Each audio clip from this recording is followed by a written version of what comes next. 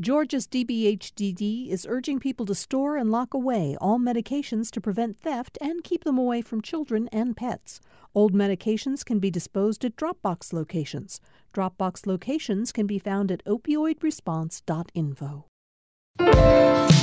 Before she began making her own work, Suzanne Jackson ran a gallery and worked at a perfume counter, but knew where she was headed. I didn't know that artists were separated by gender or color when I came. I just knew I was going to be an artist. I'm Virginia Prescott. Today on Second Thought sits down with the collage artist pulling together parts of her 50-year career for a retrospective in Savannah. And before Pose or RuPaul's Drag Race made counterculture entertainment mainstream, Deandra Peak sparkled on Atlanta Public Access TV. This was when RuPaul was kind of famous in Atlanta, and of course he was affiliated with our show.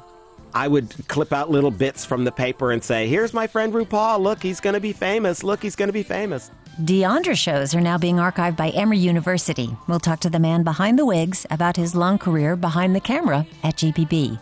Plus sisters and musicians Lily and Madeline. All coming up. First, the news. Vision of a heartbreak coming true. Live from NPR News in Washington, I'm Corva Coleman. Former special counsel Robert Mueller has agreed to testify in public before Congress about the Russia investigation. As NPR's Ryan Lucas reports, Mueller agreed to testify pursuant to congressional subpoenas. The subpoenas were issued by the House Judiciary and Intelligence Committees. The committee chairman, Jerry Nadler, and Adam Schiff say Mueller has agreed to appear in open session on July 17th. Democrats have been eager to get Mueller to testify before the cameras about the investigation. Mueller, on the other hand, has been reluctant to do so. He said last month that he did not want to testify. He said his 448-page report is his testimony and that he would not provide any information beyond what's in it. Schiff and Nadler acknowledge Mueller's reluctance, but they say the American public wants to hear directly from him about the investigation, what it discovered about Russia's interference, as well as possible obstruction of justice by the president. Ryan Lucas, NPR News, Washington. The Defense Department says 2 American troops were killed in Afghanistan today. Secretary of State Mike Pompeo, traveling in India, expressed his condolences to the troops' families. He says the troops' deaths underscore a point about the U.S. presence in Afghanistan. I think what you'll see is a continued push by the United States to achieve the reconciliation and the reduction in risk that the president set out as the mission set for the State Department and for the United States government. The Defense Department did not say where in Afghanistan the troops were killed or how they died. They have not yet been identified. Tonight, 10 Democratic presidential candidates will take the stage for the party's first set of primary debates. As NPR's Danielle Kurtzleben reports, healthcare is one area where moderators might have to pin candidates down on specifics. Bernie Sanders' Medicare for All plan has played a huge role in setting the terms of the healthcare conversation. That plan is a single-payer plan. It would create a government-run insurance program financed by taxpayers. Polls have shown that Democrats like the idea, but also that lots of voters don't understand exactly what it means. Many don't realize, for example, that it would virtually eliminate private insurance. So one important question is whether candidates would be okay with that kind of dramatic step. Some candidates have said they prefer another plan, like a public option, to Medicare for All, which could create some conflicts on stage. Danielle Kurtzleben, NPR News. The House has passed a $4.5 billion package that provides humanitarian relief for migrants who are at the southern U.S. border. This includes requirements for federal agencies to meet standards to care for migrants in temporary shelters. It also limits how long unaccompanied minors can stay in the shelters. The U.S. Senate is expected to take up a different version of the bill this week, and both chambers would need to work out their differences. You're listening to NPR News from Washington. San Francisco officials have voted to ban the sale and distribution of e-cigarettes. The San Francisco Board of Supervisors says e-cigarette makers must first receive approval from the Food and Drug Administration. The city is the corporate home of Juul Labs, the biggest producer of e-cigarettes in the U.S. Juul says the San Francisco ban will cause problems for the city and create a thriving black market. Business leaders and Arab envoys are in Bahrain to discuss the White House peace proposal to invest billions of dollars in the Palestinian territories. But the U.S. has not spelled out how the plan will be funded, as NPR's Daniel Estrin reports from Jerusalem. The heads of the International Monetary Fund, the World Bank, and the FIFA Soccer Federation are among those speaking in a series of panels the White House has organized in Bahrain. They're complimentary about the plan and outlining major concerns about the Palestinian economy, like a booming young population with no jobs. But no delegates are pledging money, and it's unclear how the U.S. intends to fund the proposal. Jared Kushner, President Trump's advisor who drafted the plan, said it's a vision for what could be possible if a political solution were found to the Israeli-Palestinian conflict. Meanwhile, in New York yesterday, countries pledged more than $110 million for UN services to Palestinian refugees after the U.S. cut its funding to that cause.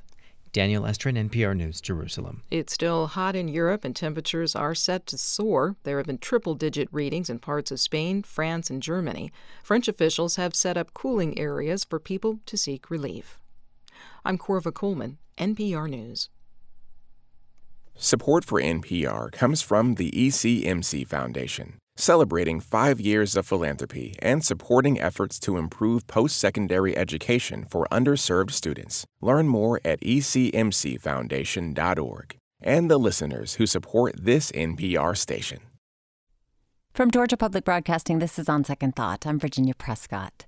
Suzanne Jackson has lived a creative life. She's known for her visual art, but is also a poet, dancer, writer, radio host, and has a master's in theatrical set design from Yale. Telfair Museums in Savannah is mounting a 50-year retrospective of this Renaissance woman called Suzanne Jackson, 5 decades beginning this Friday. If you're near the coast, you can meet Suzanne and view her work at the Jepson Center tomorrow. She joins me now from GPB Savannah to talk about her first full career retrospective. Hello, Suzanne. Good morning. How are you? Very well. Happy to speak with you. And what a career you've had. You and your curator, Rachel Reese, have been collecting and preparing for the show for, I guess, about 2.5 years. What's it like to revisit work way back from the beginning of your career? It's been quite wonderful because, first of all, Rachel Reese was the new contemporary curator at the Telfair, and she's one of the first to actually visit studios of artists in the Savannah area and actually all around the state of Georgia. And it's really helped to energize many of the artists in the city. So my retrospective, as far as I'm concerned, is an exhibition showing my work and life work for almost 60 years of my life. But for me, it also is a way for the artists in Savannah to be recognized. It's, when you're, as an artist, I think it's really important to share what you do with other artists and with the public. And also, Rachel assembled 3 most incredible interns last summer.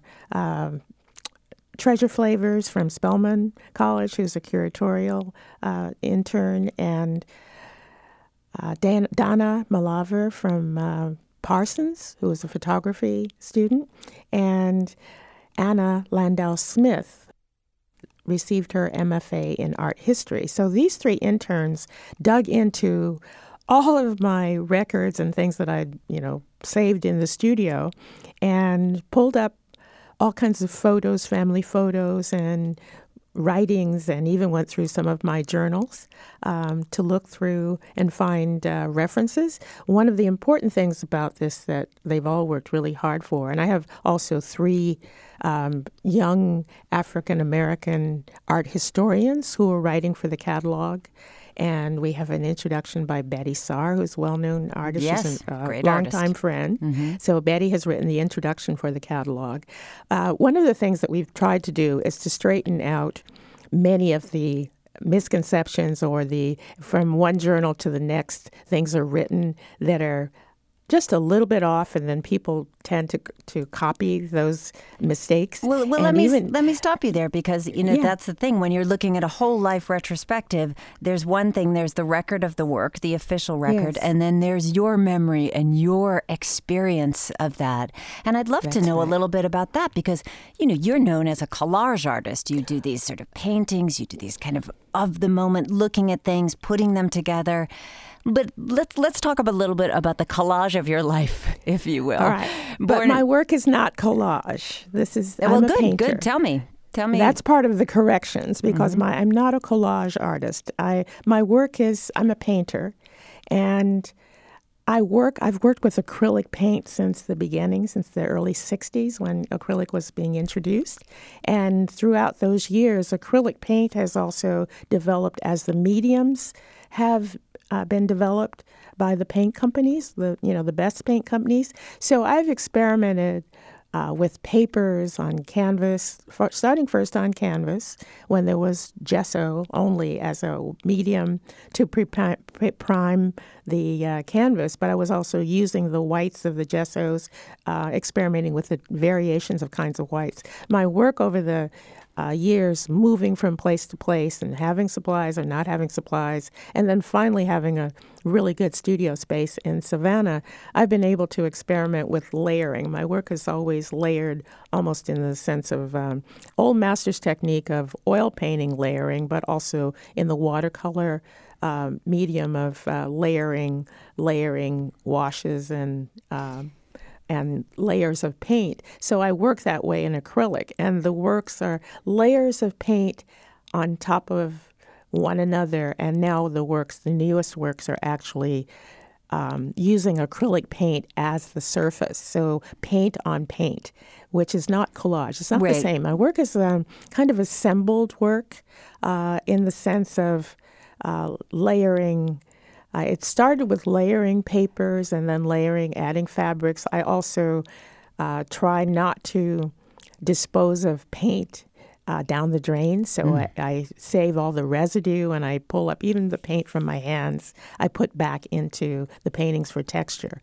So the works that I've been known for, actually people have been showing the same works that are 40 years old, and the newest works that and also in 2019, I worked up to the moment of our installing the exhibition, are really going to surprise people because they've been looking in publications of my work for all these years of work from the past. Yeah, so that's the thing. When you're looking at a large career retrospective, obviously things evolve. Your life evolves, your sense of self evolves, your visions of the world evolve. I want to let listeners know that I'm speaking with Suzanne Jackson when we're reflecting on her work spanning more than 5 decades. Telfair Museums in Savannah will exhibit a 50-year retrospective of her work. It's called Suzanne Jackson, 5 Decades. But for our radio audience who can't actually see, I'd love to just ask you some parts of your life about what you've done. Let's say the layers of your life. You graduated from San Francisco State University, moved around a lot as a kid. You were in St. Louis, San Francisco, Fairbanks, Alaska. Then you moved to L.A. in the 1960s, but you'd already toured with a modern dance company, so living a really creative life. This was when racial tensions were at a super high pitch. We think Watts riots in 1965. You opened a gallery, Gallery 32 in L.A., 1968. So what inspired you to open a gallery? Actually, I was a ballet dancer, and I toured with Music Theater USA. It began with Sacramento Music Circus, and from California. And these are the things, the nuances that I've understood, because this is also a generational understanding of time and how people approach the past. And so this is the reason I'm happy to have a younger group working with this on this exhibition, because I toured, and we toured from California. You tour through Mexico, South America, and then back to the States. And while I was in South America, I saw the differences of, first of all, when we stopped in Venezuela, Caracas, there was a television team with black technicians and cameramen. We didn't have that in the States in the 1960s. And coming back to the United States, having left San Francisco, and the whole Vietnam War was happening then. The Human Being, I arrived in San Francisco just in time for that. Then I moved to Los Angeles, and there was the big Love-In, and I lived in Echo Park. And the studio spaces, or the places where I had studio, were sold or rented, and I was looking for a new space. And I found this beautiful building, the Granada Buildings, that reminded me of the La Alhambra Hotel in Montevideo. And I thought, I've got to have that space for a studio. So I was not planning a gallery. I was looking for studio space. That's what I understood that I was supposed to do as a painter. And also living in Los Angeles, the distance was so great to get to ballet class that my emphasis was always to become a painter.